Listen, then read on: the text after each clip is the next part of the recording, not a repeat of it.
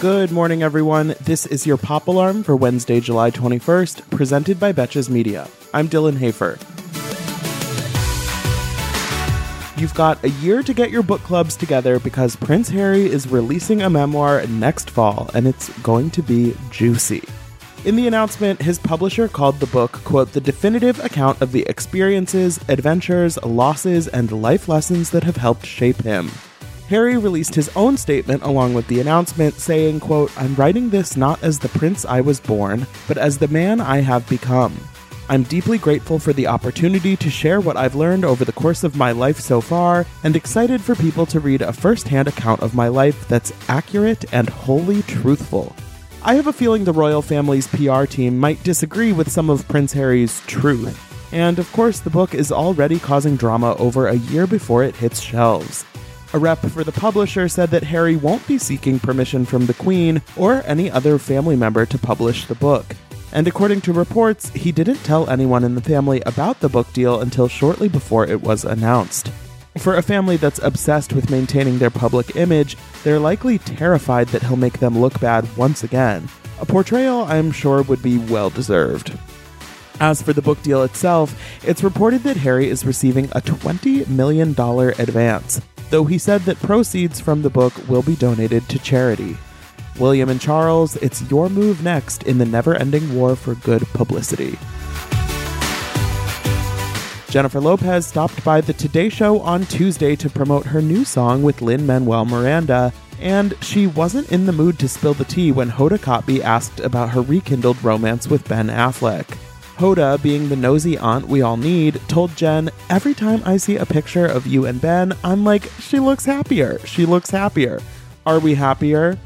J-Lo responded with a not-so-subtle subject change, saying, the song is out, 5 years since we've done it, and I believe that the message of loving one another and coming together and love is never more relevant than it is right now. Read into that all you want, but she didn't answer the question.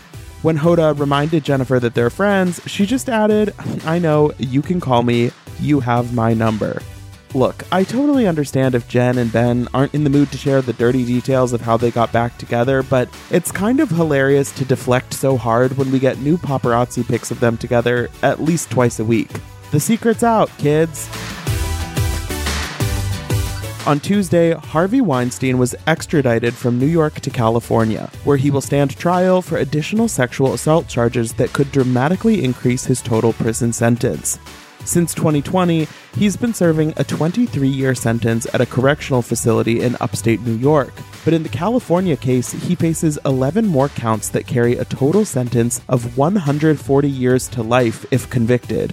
These California charges involved alleged incidents with 5 different women that took place between 2004 and 2013. Weinstein is expected to be arraigned in Los Angeles today, and considering he's publicly denied these charges in the past, it's expected that he'll plead not guilty to each of them. His attorney maintains that they're confident about the trial, but honestly, I'm not sure what would make Harvey Weinstein think he's not going to rot in jail at this point. When they made their red carpet debut at this year's Oscars, Aaron Sorkin and Paulina Porizkova seemed like a surprising couple that actually made perfect sense. But Paulina announced on Tuesday that their brief relationship has come to an end.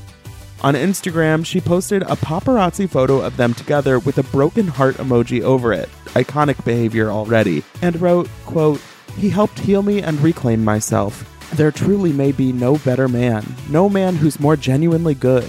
He's brilliant and witty and funny and sexy, but it doesn't matter how much we may wish we were birds of a feather. We're still a duck and a goose. Get this woman a Pulitzer Prize because this caption is incredible. Best of luck to these two lovebirds in whatever relationships come next. For more Pop Alarm, be sure to rate, review, and follow the show wherever you listen. And you can follow me on Instagram at Dylan Hafer for more entertainment stories. Until tomorrow, I'm Dylan Hafer, and now you're pop cultured.